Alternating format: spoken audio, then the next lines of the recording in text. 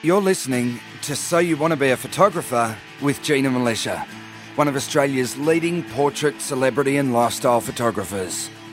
With over 25 years experience in the industry, Gina is a pro photographer who regularly travels the world shooting for some of the country's top magazines and advertisers. She is author of 4 best-selling books on photography, runs workshops and mentors aspiring photographers all around the world. In conversation with journalist, interviewer and budding amateur photographer Valerie Khoo, Gina reveals what it takes to build a successful photography business, provides a sneak peek into life behind the lens, and talks about her tips and techniques to get the perfect shot. Hello everyone and welcome to episode 24 of So You Want to Be a Photographer. My name's Valerie Khoo and I'm here with the awesomely talented Gina Militia. How are you, Gina? I'm great, Val. How are you going? I'm good. What have you been up to this week? Well, it's been a lot of shooting. I've been doing some work on set for a new Aussie show where I've been having to try and scrape together covers in between takes, which is so stressful because It's like not only you've got all the time factors and there's crews standing by wanting to get on with shooting the show, and we're kind of like sort of they got me in there kind of trying to steal and sneak photos, and there was a bit of royalty involved in one of the shoots, Val, and it was like lots of fun. So I'll be doing more of that later in the week and some more headshots. And today I think I've finally tracked down a treadmill. Oh no, really? Yeah. Because I've found an ex-hire company, right? And they sell used treadmills. So they've all been serviced and everything. You can buy them from like $200 to $300. And get this, they're like an hour. They live in Whoop Whoop. Now, Whoop Whoop, for those non-Australians listening, is a technical term for a place far, far, far away. Yes. We call it Whoop Whoop. So these guys are in Whoop Whoop, and they will deliver for $30. Wow. $30. That's incredible. Because they're delivering treadmills all around to people that they hire them to. Oh, yes. So I'm halfway to having a treadmill desk. I'm so excited. So are you getting one delivered?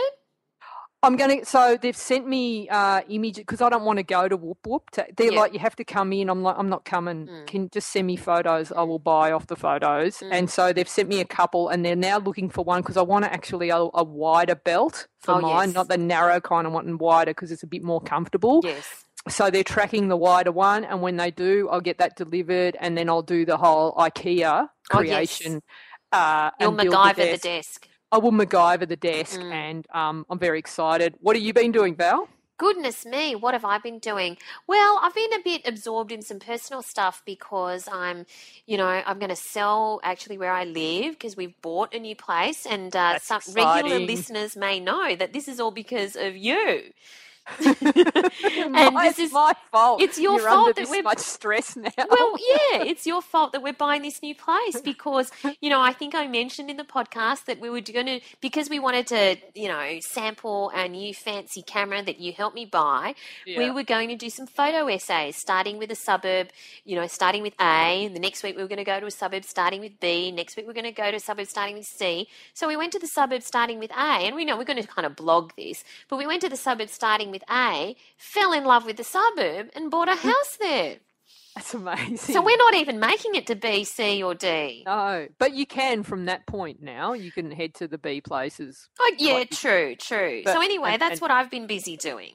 Well, congratulations. That's so exciting. It is exciting, but this week's episode is all about how to take great travel shots. And I'm really excited about that because I must admit, I love taking portraits and I love taking, kind of like still life kind of shots, but I'm not great at the travel shot. I used to be. 20 years ago, I used to travel a lot. In my youth, I used to be the girl with film and turn it into slides, and all my shots. I still have the Grand Canyon and everything. Yep. But somewhere along the line, I kind of lost my way with the travel shot. So I'm really keen to pick your brain in this episode about the travel shots. But before we get into the travel shots, we've got some interesting links this week, haven't we? Yep. Haven't we? Yes. What's the first one you've got for us, Gina? All right, so I had a couple of big days last week where I had to edit thousands and thousands of files. So while I'm doing that and it's not like too intensive, I like to binge watch stuff, right, on my other screen. So I've got like 3 screens set up across my desk and one computer is just for binge watching. And so I try and I justify it by saying, well, if I'm working, I'm going to binge watch stuff that's not only entertaining but educational. So I have. You mean like the Real Housewives of Melbourne? I don't binge watch that. That's for special. That's for after hours because I need to focus on that 100%. Okay. Right. Right. And I'm working with a few of those girls at the end of the week, Val. I didn't tell you that. Yeah. Great. So working with some exciting. of the Real Housewives. Very exciting. I should get you on board as assistant. You'd probably fly down for that. Yeah, totally. I'll be your assistant. You would, wouldn't you? You can take names. So, but it's not Real Housewives. I've been binge watching a show it's actually a few years old, but like I'm always late to the party. It's a photographer by the name of Mark Seliger, and it's called Love Capture. Mark Seliger. Oh, I know, his stuff's amazing. Oh, And amazing. he's like a world famous celebrity photographer, Vanity Fair, Rolling Stone, and he pairs with like what he does is these are all shot in his beautiful studio, and he interviews another world famous photographer, and then he will interview a celebrity who's also a photographer. Clever. Okay, so and it's a whole discussion, and you know what, Mark Seliger has no ego. He is such a nice guy, and these interviews are like, you know, because sometimes it's just people banging on about how good they are, and it's like, but this is like, these are really beautifully done, and it's the story behind the photos, and they're really inspiring because he asks these like famous photographers, how'd you get your start? How did you feel when you took this photo? What happened when you did this? And it's I like, if you haven't seen it, I urge you to try and look it up. And I'm watching through YouTube, so hopefully in your country you guys will all have access to these. Well worth watching. My favourite was one with Helena Christensen, the ex-supermodel, and a street photographer and portrait photographer called Mary Ellen Mark, who is one of Mark Seliger's idols. So it was just like really beautiful to watch this. And this is called Capture with Mark Seliger, and he interviews people like Dylan McDermott, Bill Clinton, Christy Turlington, Mick Jagger, Matthew Modine, Kevin Bacon, Alan Cumming. Fantastic. It's amazing. It's well worth watching. Absolutely. And you found something else as well, a link about the 10 most expensive photos in the world? Yes, so this was like a really interesting link, and it's this on the 500 pic sites, and they list the most expensive photos in the world and what they sold for, and the price is in euros. So what's that in Australian dollar? You just multiply it by 400,000. What's our Australian dollar worth? It's not very good at the moment, Val, is it? It's not going great. What is it against the euro? Is it twice? I'm not sure. It's about 75 cents to the US dollar. Oh my God! So there's the number one is by Andreas Gursky, which I think he's a German photographer, and the number one photo sold for it's like a landscape, 3.2 million euro. Wow. And Amazing. then there's Cindy Sherman, who's actually one of my favourite photographers of the 80s. She's like the original selfie queen. She started doing photos of herself where she'd do her own hair and makeup. She'd style the photo and do these self-portraits of herself in iconic sort of film stills, right? Her images are like selling for 2.8 million euros. It's incredible. And like when you see them, you go, well, it's not something... Any one of the people listening or any one of you, Val, could have taken any one of these shots. So what what makes these images sell for this much money, who knows? But it's just really interesting to have a look at. Well, some of it is because they're pretty striking and unique, but I imagine it's a combination of, technical skill, something that is unique and striking, but also, quite frankly, positioning and marketing. Yeah, I guess. Yeah, totally. Well, let's get some more marketing out, and I wouldn't mind selling my images for that sort of coin. That'd be all right. Yeah, totally. And for something quite different, we want to thank everyone who have been listening, and particularly for those of you who have been leaving ratings and reviews on iTunes. We're so grateful. And if you do have, 30 seconds to leave us a rating or review on iTunes, we'd really appreciate it because it helps us in the rankings. And we want to give a shout out to Leo Port. And Leo said, this podcast is one of the best on photography I've tried to listen to. I have actually nearly caught up with all the episodes, and this couple is a real hoot. Gina is very generous with the knowledge, and she is brilliantly kept on track by Valerie, who I think can read my mind. Every time Gina goes off, which is always fun, Valerie pulls her back. Brilliant delivery and wealth of information. I'm braced in anticipation of an episode on exposures while Hans is off on holidays. I have to do a special on Hans. Yes, with natural light flash and combination using light meters. Thank you so much, Leo. You've made our day. That's awesome. That's awesome. But let us move on now to the topic at hand, something I want to know a lot about because, like I said, I've gone a bit crap at it in recent years, and that is travel photography or, shots while you're on your travels, because I do write travel stories, and I must admit I haven't been confident of late compared to, a decade or so ago when I used to submit shots with my articles as a journalist for travel articles. But in recent years, I have been relying on tourism body shots. Right. So I'm going to pick your brain here, Gina. Let's start with travel photography. Where do you want to start? All right. Well. So if I couldn't take portraits, I'd be off taking travel photos every day. I would be, if I could.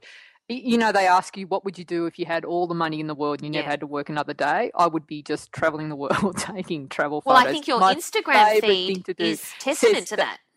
Yeah, it's my favourite thing to do, and there's nothing I love more than being in a country I've never been to before and watching it wake up and taking photos there. It's my absolute happy place.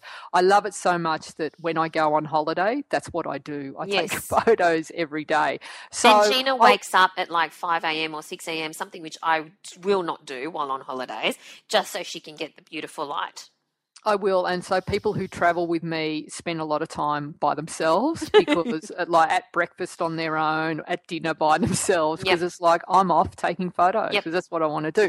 So I want to share some of my favourite travel tips so that you guys all, know how to take great photos when you next take a trip. And so basically what I want to share with you today is how to prepare, research and pack for a trip, and what to pack, what to leave behind, and my photography gear essentials. Then what to do once you get to the location. Right. And then practical tips for better travel photos when you're there. And finally, what do you do with the images when you get back home? All right, then. So let's that's start. What we're going to cover. Let's start with before you leave. What should you be thinking of? Let's start with my favourite quote. All right, let's start with your favourite quote then. Let me just put my Oprah hat on. You have a favourite quote every week, so I do. It's going to happen. I'm just going to make that happen every week. So, but this is my all-time favourite quote when it comes to travel. Okay, so while you are alive, collect moments, not things.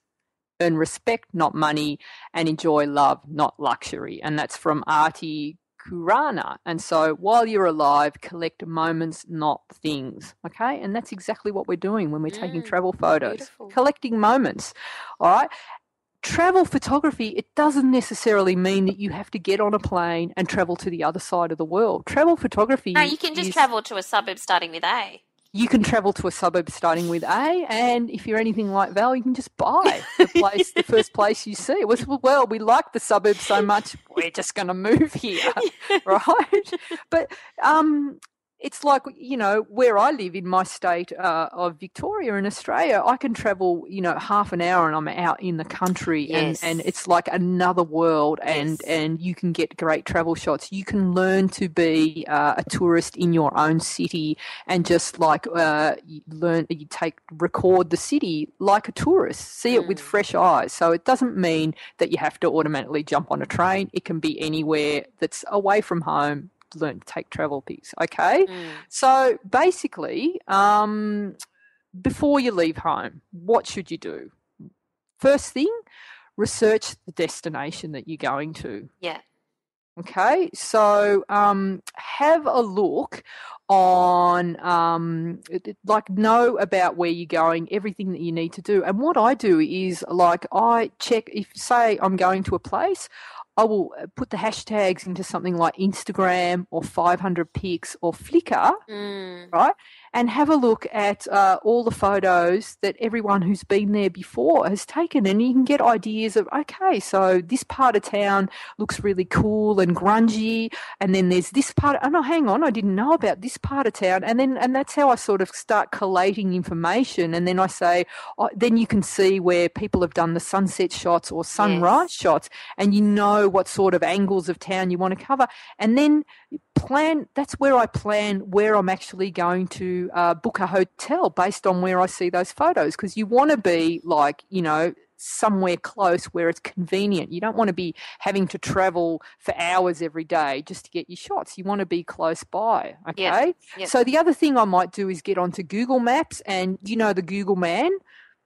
You go right down to ground level, and you travel around, and you can see the street view. Yes. So I will if I find a hotel, or I like to use Airbnb now to find places, or I like to stay in apartments as well. I'll check out where the location is, and I'll have a look around, and sometimes it'll tell you that, oh wow, like just around the surrounds there, that looks really interesting, and that'll be a good place to take photos. Okay.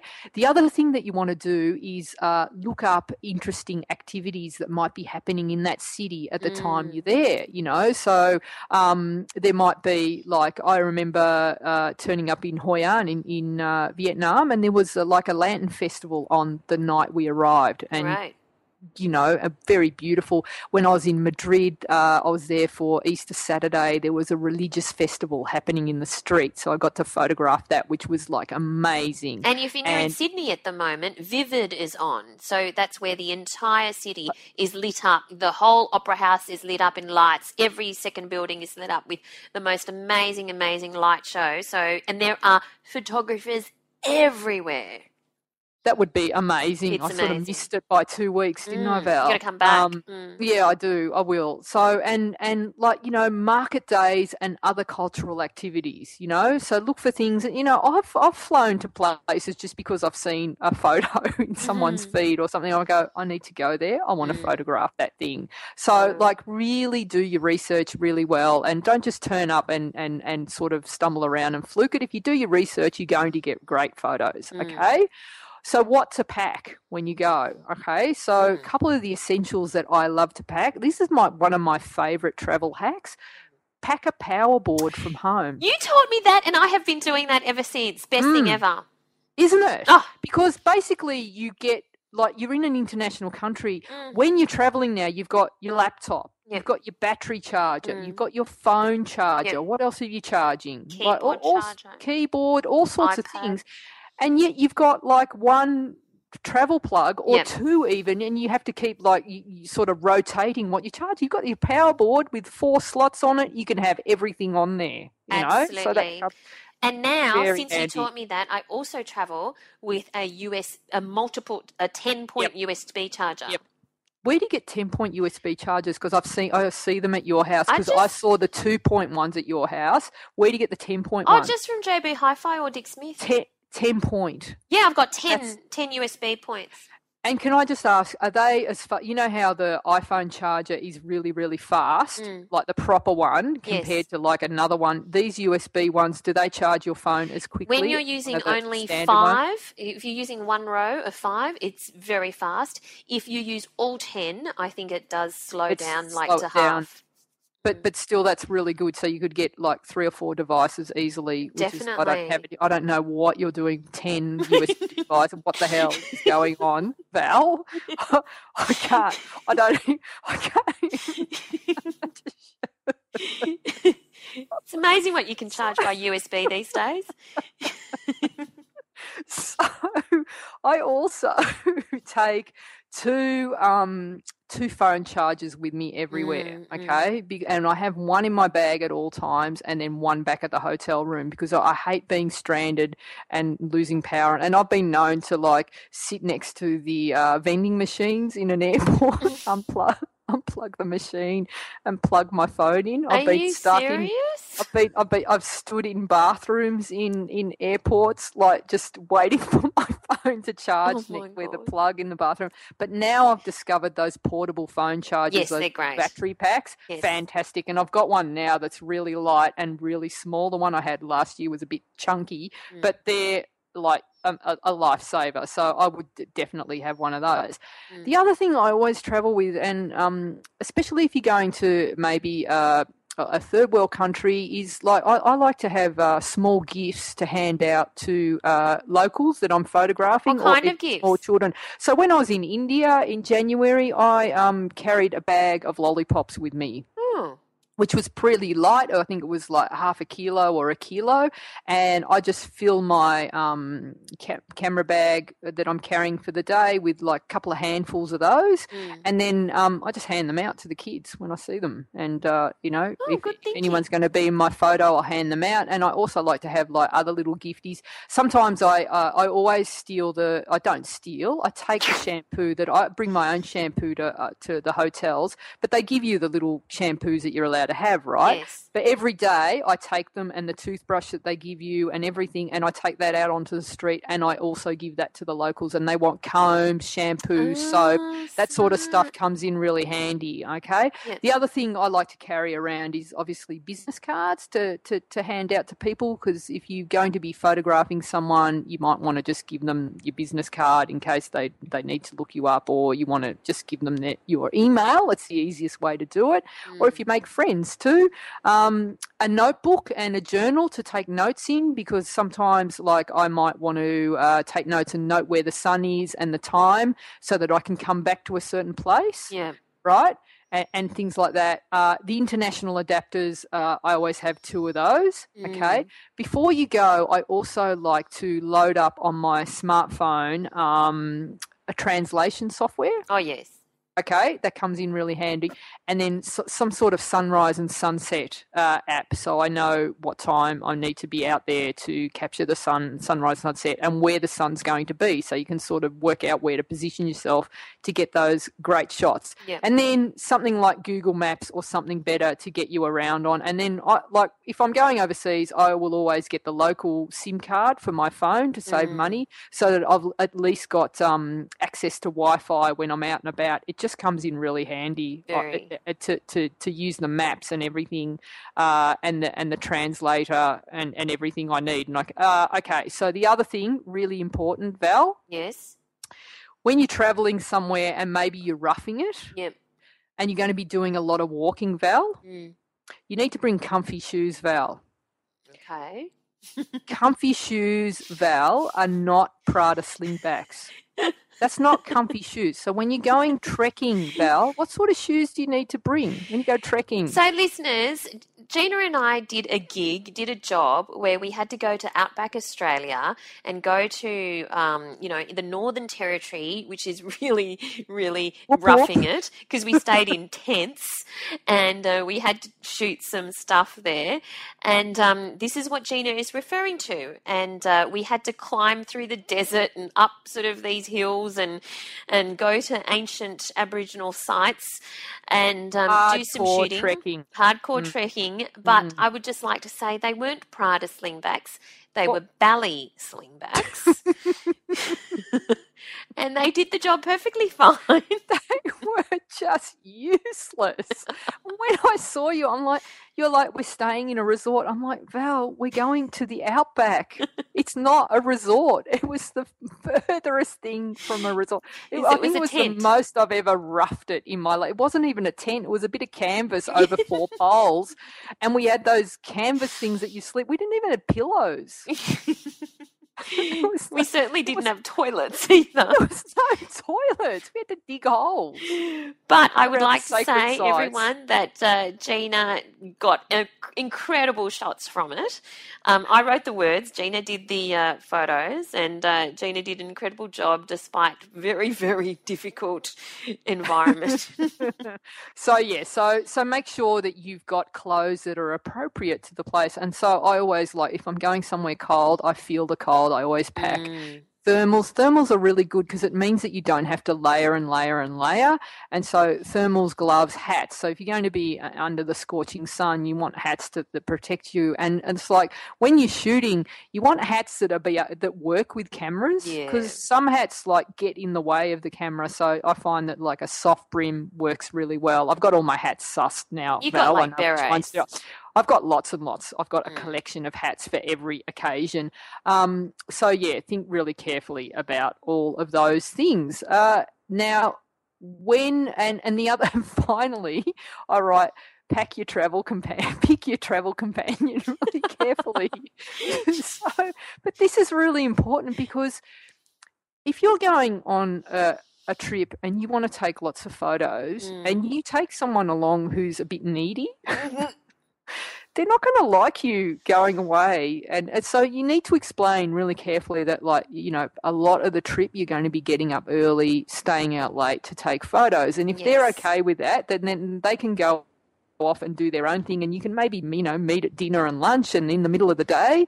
But they need to be aware of that. The worst thing is to have someone that's going to hold you back or make you feel guilty every day when you want to do something, or they hold you back and you're sitting there at sunset with them somewhere that you don't want to be while you're watching the best sunset of your entire life happening and you can't take a photo. So pick your travel companion or Are make you trade-offs. Implying anything, I wasn't. Gina? You're amazing to travel with, Val. You just you're fine. You just I can wander off. You can entertain yourself as an only child. You're very good at that.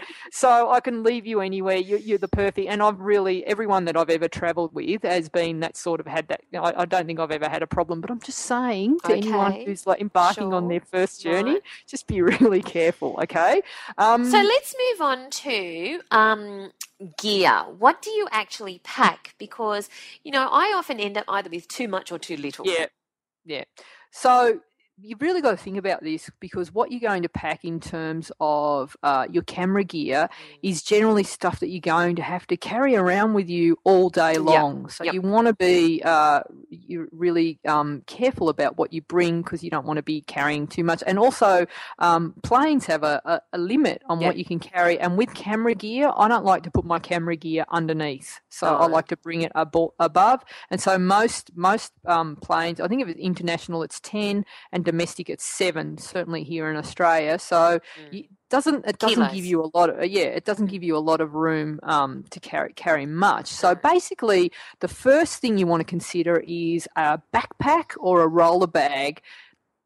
So roller bag I would take if I know I'm not going to be doing a lot of trekking, or I'm not going to be on unpaved roads and things like that. Because if I'm if it's dusty and rocky and all of that, a roller bag is useless. So like a wheelie. So like a wheelie. So if I'm going somewhere like so Paris or New York or somewhere like that for a shoot, roller bag, perfect, because you're getting on and off the subway, or it's all paved, everywhere's good, perfect, a roller bag. But if I'm shooting, say, somewhere like India, I left the roller bag and I've got a backpack that I'll put over, I'll wear the whole time. Yes. And the things that I want to consider when I'm taking a backpack, when I'm traveling, is I make sure that it's the backpack that I've got now is a low pro slingshot. Yes. And basically what it has that I really love is it's got these really thick padded straps for across your shoulders, so that's really comfortable.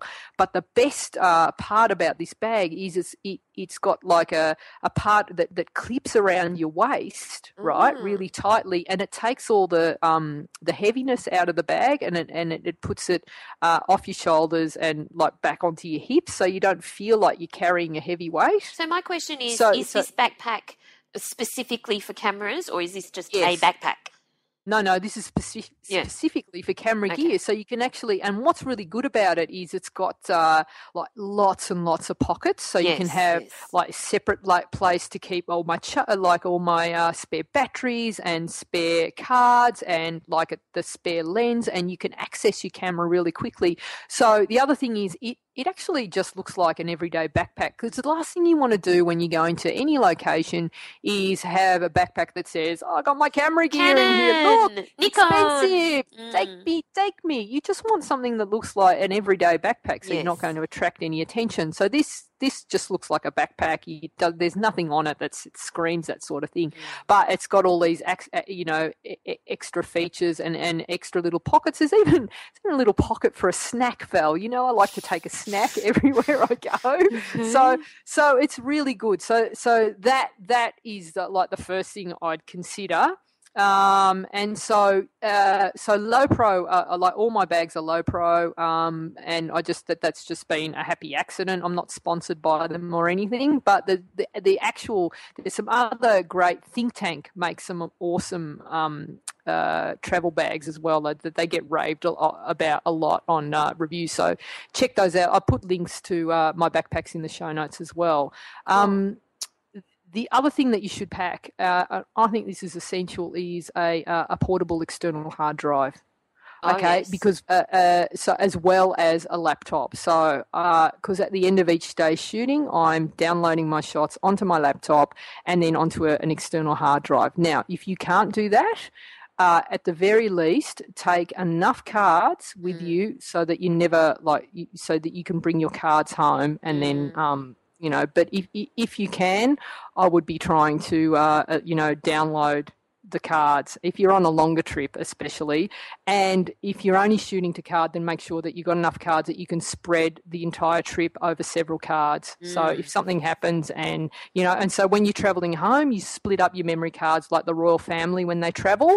So you might, if whoever you're traveling with takes some and then you take some, so then if something happens and baggage gets lost or something, you're not going to lose your cards and you keep your memories. But I would be like downloading onto some, say, a hard drive at the very least. All right.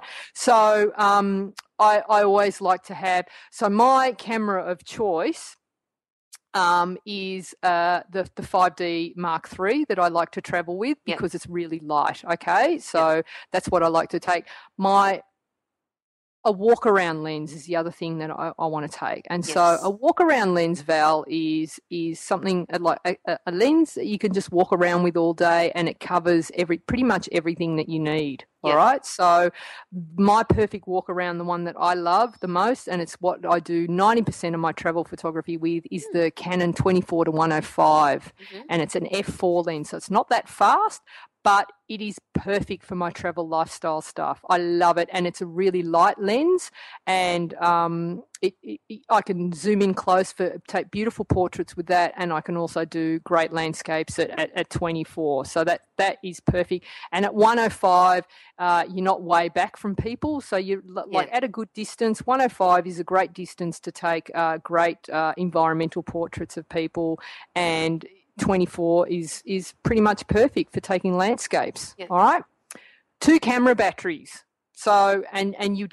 carry those with you. So you've got one in the camera and one spare charge, because the last thing you want to happen is you're about to find you find that perfect shot and your camera dies. Then you want to make sure that you've got your battery charger. So always leave that back at the hotel. You don't need the extra weight while you're walking around.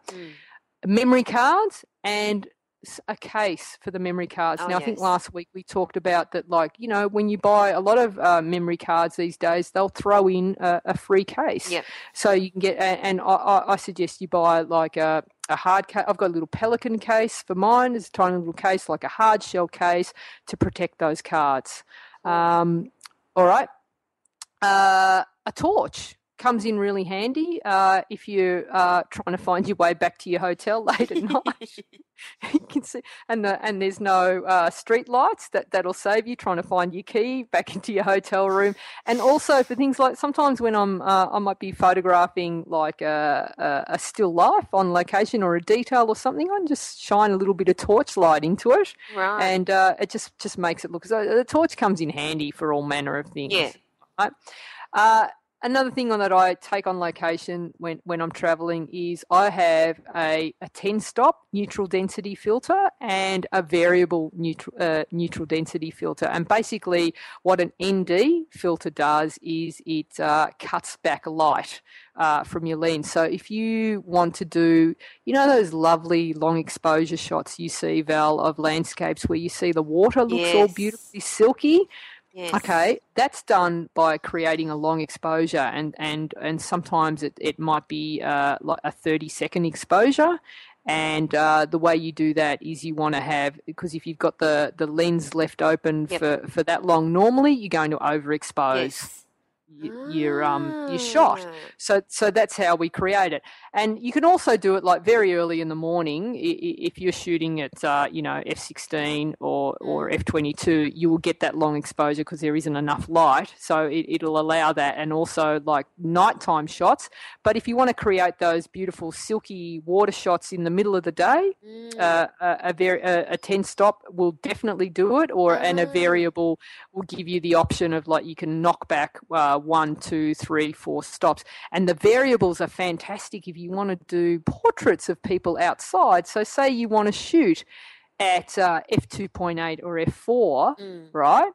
But and you want to use a little bit of flash as well, and it's too bright, you can actually knock back some of the light using the variable as well, and it'll give you, so you can knock it back to f4 or f2.8. So fantastic, very handy to have in your kit. Quite expensive to buy, but a really good investment. And failing that, you can actually just buy single stop neutral density filters and actually build them up. But there's a lot of glass in front of your lens, but worth having a play with. All right. As well as that in the kit, and these are all little things, so they're not very heavy yet. I always have a reflector, so silver gold with maybe white on the inside, and white card for food shots, and a small mirror. All right. What's the mirror for?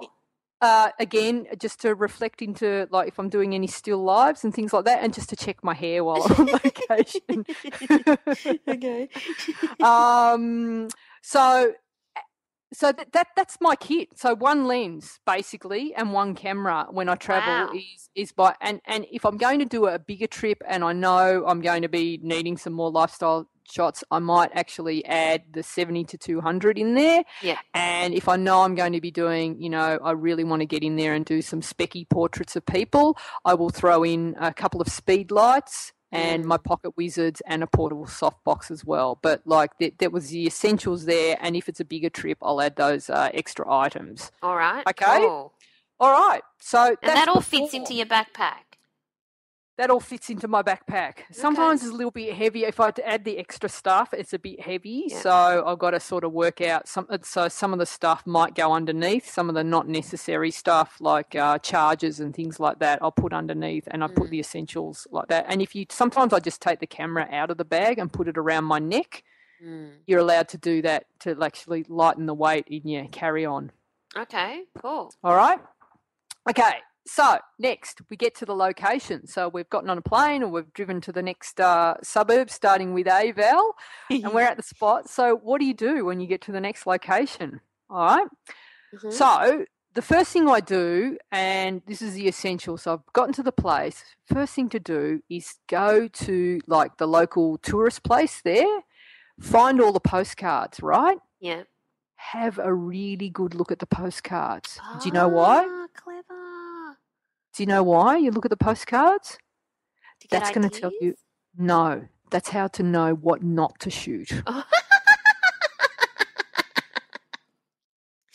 Okay. Okay, so have a look at the postcards, memorize them and go, I'm not going to do any of these cliche things, okay, because it's been done. What's the point? Why are you going to travel all the way to Paris and get a shot of the Eiffel Tower like everyone else has done for the next, or the Tower of Pisa with someone pushing it, that shot? Yes. Oh my God. It's all been done. The idea of a great travel shot is it's like your perspective of the place. Yes. So, don't copy the postcards. You can sort of have a look and go, and maybe it'll help you like with the Flickr feed and everything like that, of finding out where everything's based and getting your bearings. All right. So the next thing I do when I get to the location is you want to get to know the locals. Okay. Yeah. So, and also when you're there, you want to be respectful of the locals. So just imagine, Val, if you're in your bathroom having a bath and someone just takes your photo while you're doing the washing, you wouldn't like that, would you? No. So, you got to be respectful of people. So you want to try and find ways to get off the beaten path, okay? So when you're on the location, and you want to also, this is not the time to be experimenting with your gear. And so know your gear back to front. So keep it really simple, okay? If you're not comfortable shooting in manual mode, then I'd put your camera into aperture priority. So that's A on Nikon and AV on Nikon and most other cameras, A, and AV on a Canon. Aperture priority, you choose your aperture and it'll set everything else for you so that you can actually get the shot, okay? Yeah. So that's a kind of the training wheels way of shooting manual mode, okay? But don't start experimenting now when you're under pressure, okay? So also make sure that you're wearing the right gear for comfort and also respect. Okay, so for the culture of the country and, comfort for yourself. And so make sure that, if you need to keep your head covered or your shoulders covered, if you're going into monuments, you do all of that, because it's like the last thing you want to do is actually, attract any more attention to you when you're there. Yeah. Okay. Now, here's my favorite travel tip for when you get to the country is to find a good guide. They're worth their weight in gold. Yes.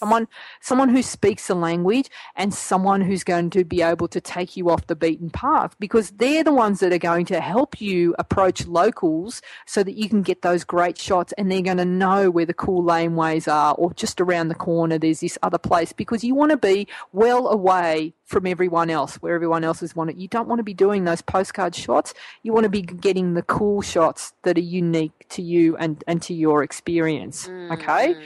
So again, I've said this earlier, pick a great location to stay in, okay? So what's really great is if you can find somewhere that's already got a great view off the balcony, then, you don't really need, Val, that's perfect for you. You just need to sort of roll over, set your camera up, push the button, and you've got that great sunset shot where you don't even have to get dressed, That's how you could do the sunrise shot. Okay, yeah. And so I've done that in locations. It's not that I've just rolled over and done that, but I've set up my camera to do time lapses off the balcony. Yes, you love a time lapse, don't you? Yeah, I do love a time lapse. Especially while travelling. Yes, so that's a great opportunity, and I've done great shots out my window and things like that. And it's you don't want to be having to travel for ages once you're in the spot. So find a great location. Travel slowly when you're on location. So you want to walk everywhere as much as possible because you see so much. So try and avoid just jumping in cabs and driving places. Try and walk to as many places as you can. And this just, you see so many great shots that you just happen to walk by. Yeah. Or the other thing I like to do is get onto the back of motorbikes or tuk-tuks, those little cars that you can sit in the back of. And if you get a good guide and you just say, okay, I'm going to pay you extra, I want you for the day, but I want you to stop when I tell you to stop. So he's driving along and it's I've done this in a lot of places that I've gone. You've seen something, you go, okay, stop, they pull over, you jump out, you take the shot, you jump back in, That's a great way to get great street shots and things like that, okay? The other tip I have is to change local currency into really small notes so that, when you're there and you're taking photos of people or you're just asking for help, tip people, or you want to take a shot of one of the food stalls or a barber outside shaving people, I'm just giving you examples of stuff that I've done. I just tip them. Yes, it's nothing to me, but it's it makes a big deal to them, and it just shows that you respect them and what they do. And I've had people that I've just asked to pour things for me so that I can take photos, and it's there's a complete language barrier, but you gesture and people get, it's half the time they think I'm insane, but they happily take my money and they thank me, and, it seems to work. Okay. Cool. the other tip I have, set up an app in your iPhone or Notes or something so that when you do take a photo of someone, ask to get, like everyone's got an email address or access to something. So you just get them to write down their email address for you, and then you'd write a description of where the photo was taken and who they were, so that when you get back home, you can actually email them the shot. And do email them the shot, because I think it's worth it to do that. Okay. So that's all really good. They're great tips for preparation, and I must admit that I really need to prepare even just the things like you've said, where you go look at images on Flickr and that sort of stuff, just to see what's there, because I usually just land and go, oh, look, here I am. But in terms of actually getting better shots, so let's say I've prepared and I've got my backpack, which I actually do. I bought one the other day, and it's got all the compartments, and it's great security because the zip is the bit that's right on your back, so there's no way somebody can unzip it. So let's say I'm all prepared, but when I get there, like I said, my confidence with my travel shots has been not as great as some of my other shots, which I'm more confident in, and it's where do I start? What can I do to take better travel shots? Okay, so this first tip, Val, you're not going to like it. What? Got to get up early. Nah. Got to get up really early. So I'm telling you now, this is if there's one thing in life that if you ask me what's your favourite thing to do out of everything, it's this. It's getting up early and watching a city wake up. Really? Okay, so to know that you're the only person, you're there, and it's you and the bakers and a few people coming home from nightclubs. That's too early. I've had some of the most magical days of my life doing this, and I've had like Venice to myself, I've had New York to myself, I've had Rome to myself, all these amazing cities, and I've got the best shots. There's no one, or Paris to myself, there's no one around. And you get the whole city, you get these beautiful shots, and you get these amazing sunrises, and it's just you, and then you get to watch like the baker opening up and the cafe setting out their tables, and that is the best time. No crowds, no tourists in your frame. All right, so I take your point about getting up early, and I acknowledge that this is good advice. But apart from that, because the likelihood of me getting up as early as you is quite slim. So what else could I do? Okay, so sunrise and sunset images, you can just do the sunset, Val, all right? So there's beautiful images for landscape, but also the other thing that's for you to do is street photography looks good at any time of the day. Yes. I actually love working in really hard light, using backlit. Any time of the day is fine for that sort of thing. So the other thing for you to do, Val, if you don't want to get up early, is go around and look for, and this is for everyone as well, is don't just do the big scenic specky landscape shots, but look for little details that tell you about the city. So shoot the street signs, newspapers. I love to shoot the bikes or shop fronts, and also the fonts that you see in a city can actually describe a city. So things like that. Look for like flower boxes and all of that. The shutters on windows and things like that. All the details. So when you're thinking of traveling, you know how I like in my head, I've got like a travel spread, a magazine spread in my mind. So you've got the big specky opening shot, and then you've got the details, and then you might have an environmental portrait in there. So you want to make it really interesting. Okay. So look at different views for the iconic portrait. So you don't need to just do the killer shot of the Eiffel Tower that everyone's done. Think of different ways you can do it. You might do it as a reflection in a puddle, right? Or in a car window, or view a glimpse through a laneway or something like that. Think of another way. Go away a couple of streets, try and find a new way of seeing things and interpret it your way. Okay. Now here's one that's going to be hard for a lot of people to do, because this is a tricky thing, and like people are uncomfortable, but ask the locals to pose for you and make an image rather than just taking it. Okay. Because you're going to end up with really powerful shots this way. And you know what? Most people are going to say yes. And what's the worst thing that can happen is they say no. People very rarely say no when I ask, and I've gotten some magic photos by setting them up. So just have a go. You've got nothing to lose and everything to gain by doing that, okay? I think it's important that you shoot in RAW. You can do so much more with your images when you shoot RAW. And at the very least, I've said this, do RAW and JPEG if you're not ready to embrace RAW yet, okay?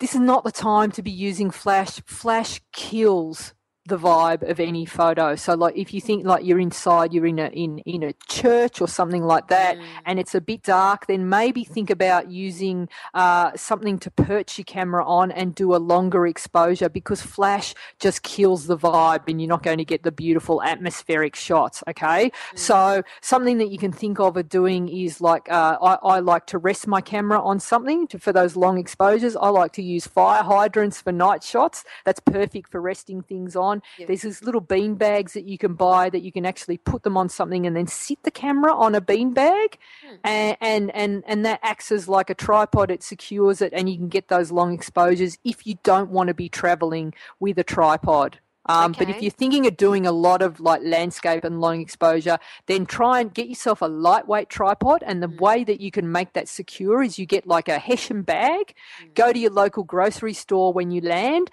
and buy some beans or rice, like a couple of kilos, and fill that bag, and that's going to secure it.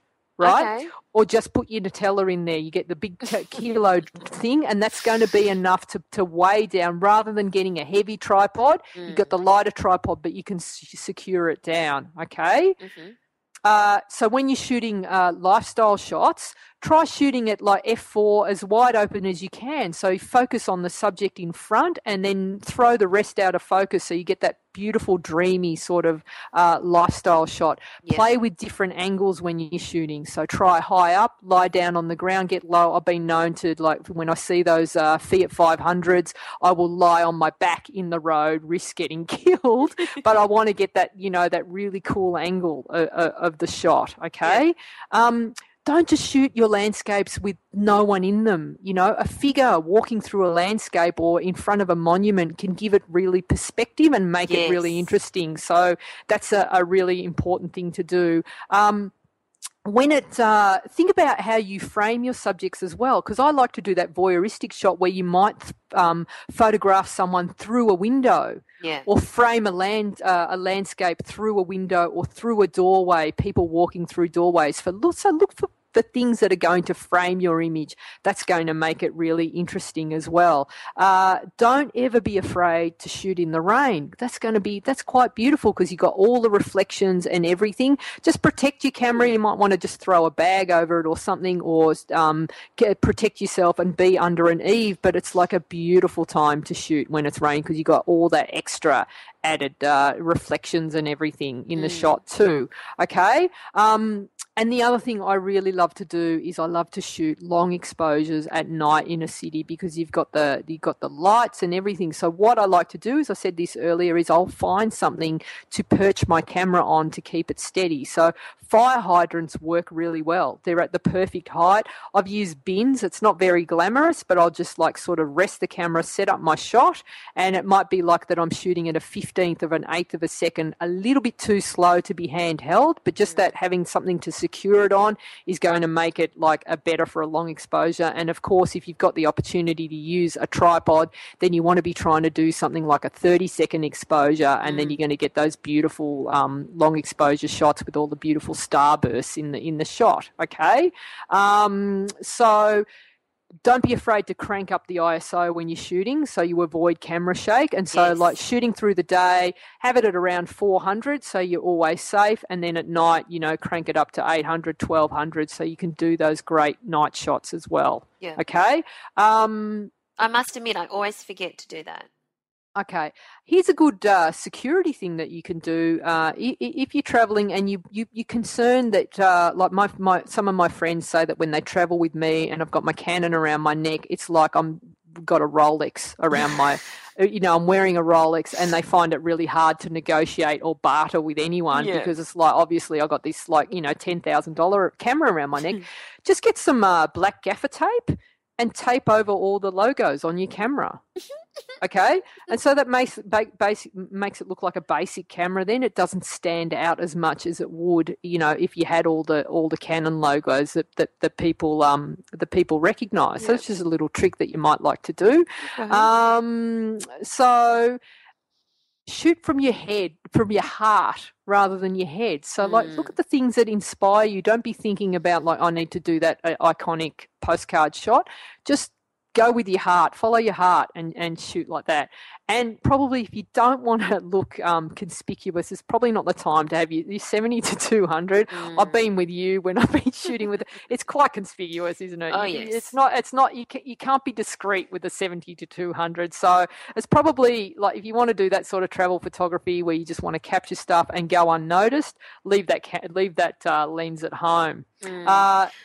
I must say, just backtracking to your comment about shooting from your heart, not your head, I think that that's really important. But I think that potentially, because this is the magazine editor in me speaking, you need to shoot with your head as well because of what you said earlier about if you're actually trying to get shots to go with a travel article, then you need to think of it from a magazine spread point of view. So you need to ensure that you have the landscape shot, the detail shot, the food shot, the whatever, because like when the last time I went to Bali, I shot with my heart instead of my head.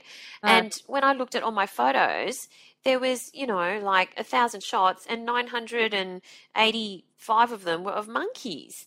Because that was where your heart was, I just wanted to shoot little monkeys. Because they're so cute. Yeah. I'm surprised there's not 1,000 shots of. Aren't there any? There's no cats in Bali, are there? Not that many. Many there's more dogs. monkeys. I just went berserk about monkeys, and I didn't because I wasn't, thinking straight. I didn't then get the landscape shot, the lotus flower shot, the shot, the food shot, and all that. So anyway, Yep. But yes, so, do continue. Well, a bit of both, Val. So use your head to determine what style of shots, the wide shot, the detail, but that, and then maybe let your heart interpret sort of some of that as well. So a bit of both. Maybe can we compromise? Okay, we can compromise. So keep your used memory cards in a separate and clearly labelled card holder so you don't accidentally wipe that card and lose all your travel shots. So that's really important, and then go and keep it well away from everything else, all right? Yeah. And then make sure that you've always got your spare battery and plenty of spare cards. Nothing worse than going, oh, my God, there's 700 monkeys and they're all smoking cigarettes and dancing for me and you don't have a card or your battery's run out, right? And then finally, sometimes it's okay to leave the camera back in your room and just enjoy the holiday. You don't have to photograph everything and you don't have to spend the entire time sort of looking through the viewfinder. There's some stuff that I've looked at and go, you know what, I can't do this justice with my camera. I'm actually just going to sit here with a glass of wine or a coffee, enjoy the view and just enjoy it for what it is. Beautiful. Okay, great. Some good tips there. But I think that what happens then when you get 985 shots of monkeys when you get home? What do you do? What do you do with your travel shots? Okay, so the first thing I do with my 970 monkey photos is I like to rename them all. Okay, you give each of the monkeys a name. So Jerry, little Jimmy, little Johnny. The smoking one is called. Have you seen those smoking monkeys in Bali? They all smoke. They steal cigarettes and smoke. Little Chachi. So no, I don't rename them monkeys, but I will name the city that I shot in and the date, okay, and then give them a number. So the folder is so it might be, if it was in Rome, it'd be Rome 15001 to 999, right? And then I'd back that up a minimum 2 times. So, I do overkill. I've got them 4 times, but at least twice. So 2 backups.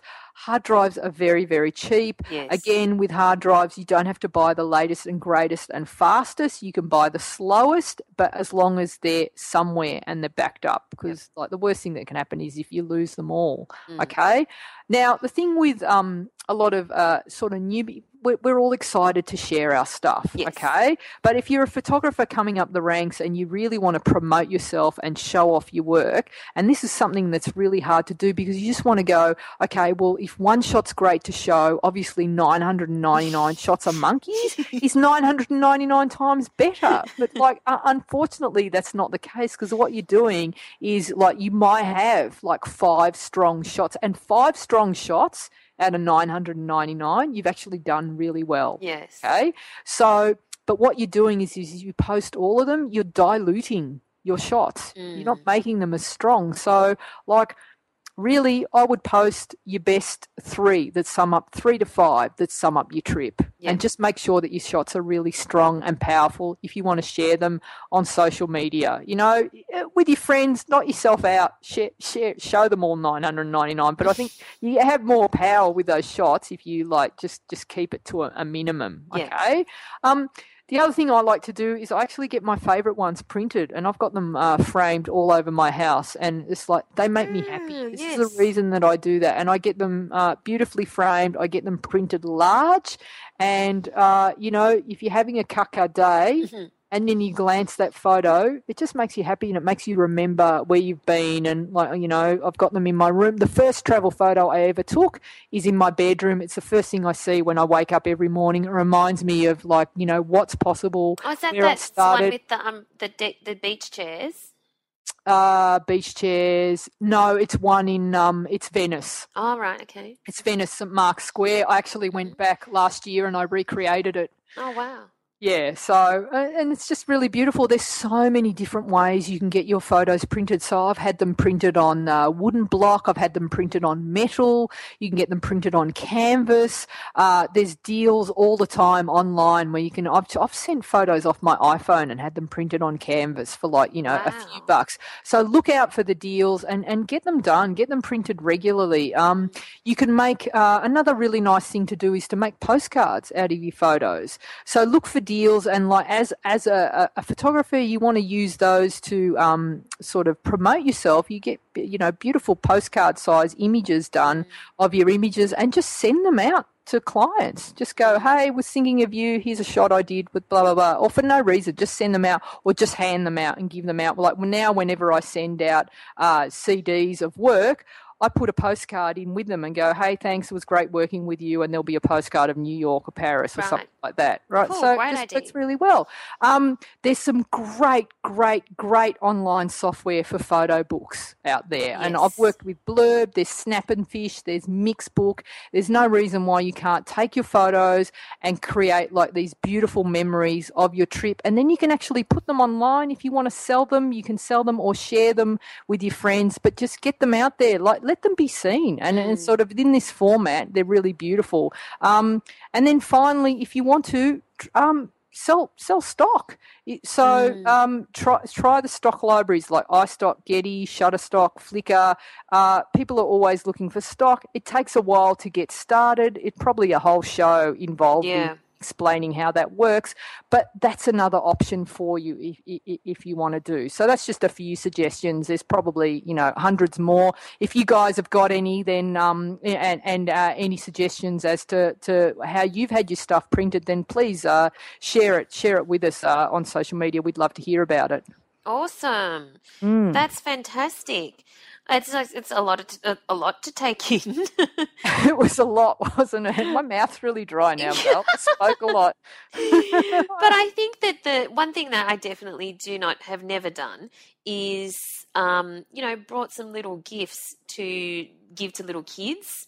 And I'm more of the inclined to be shy to ask someone to pose as opposed to give them a tip or something. So, you know, I've just got to get over that really and give it a go. You'll get like the people that I've just bowled up, and if there's a language barrier, I ask my guide, can you please ask them if they will pose for me? And, you know, people are happy to do it. They're actually it's flattering. Yes. A stranger has, and do you know, when I was in Sydney, Val, I needed to stop strangers a lot to get show. Do you want to know what my line was? Go on. It was mostly men that I was stopping. Yeah, really? So I know, because I needed men in suits to be in certain photos, to walk through frames or something like that. So I would say, hello, handsome man in suit.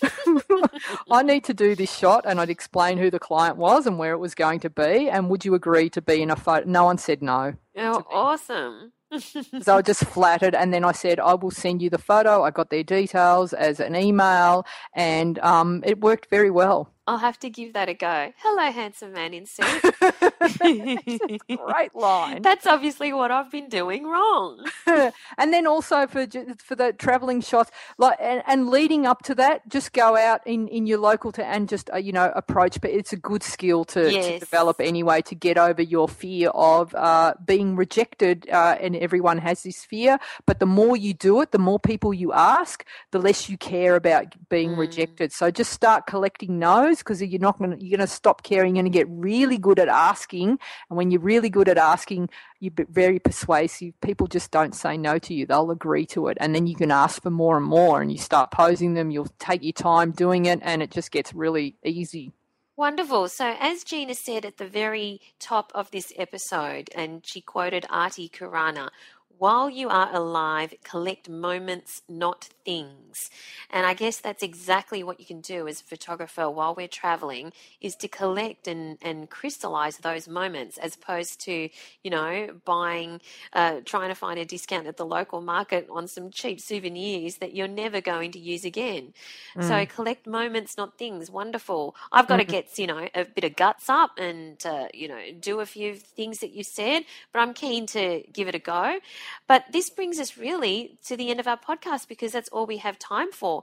If you have a question that you'd like Gina to answer, then please do email news@ginamilicia.com. But also remember to join Gina's awesome newsletter, which is, in Gina's style, can only be written in Gina's inimitable way and with her unique sense of humour. So I encourage you to sign up, and you also get a free ebook when you do that. But in the meantime, you can I highly encourage you, for those of you who are interested in travel photography, to check out Gina's Instagram. I mean, Gina does a lot more than travel photography, as you know, but in particular, Gina's Instagram is full of many of her travel shots. So, and you can find her where on Instagram? It's at Gina Milicia. And that's the same for Twitter as well. And Twitter, yes. So I think... Sorry, go on, Gina. And Google Plus, come to the Google Plus page, and welcome to all the new members there. So the Google amazing. Plus page is So You Want to Be a Photographer. So do join us there. And this week, #Gina Challenge, has got to be travel. Oh, yeah. Yeah, so make sure you upload your travel shots either to Instagram or the Google Plus page and use #Gina Challenge. We will love to see what you come up with this Getting week. some great stuff. Got some great black and whites that we've seen, some awesome stuff.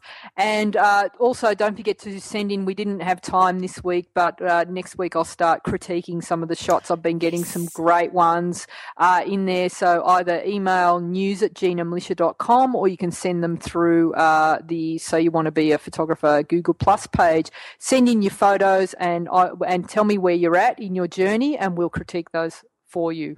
Or I will, and Val will, put in her 5 cents. Throw in a 2 cents. But thanks for listening, everyone, and we look forward to chatting to you next week. Thanks, guys. Thanks for listening to So You Want to Be a Photographer. For more information, free resources, and Gina's regular newsletter on everything you need to know to become a successful photographer, visit ginamilicia.com.